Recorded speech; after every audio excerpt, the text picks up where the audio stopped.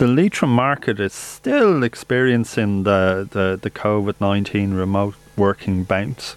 Hasn't really worn off. They're forecast to go up 5% again. Sligo prices are up 3% on a year ago, which is close to the 4% we've seen on average across the year. But, growing shortage means that our local expert, who's Shane Flanagan of the ENG Flanagan Ford, he's predicting a slightly higher increase for 2024 of 4%. Well finished and well presented homes are outperforming properties which are in need of repair, in line with a national trend. High building costs and the scarcity of building labour have put buyers off purchasing homes in need of refurb in Sligo.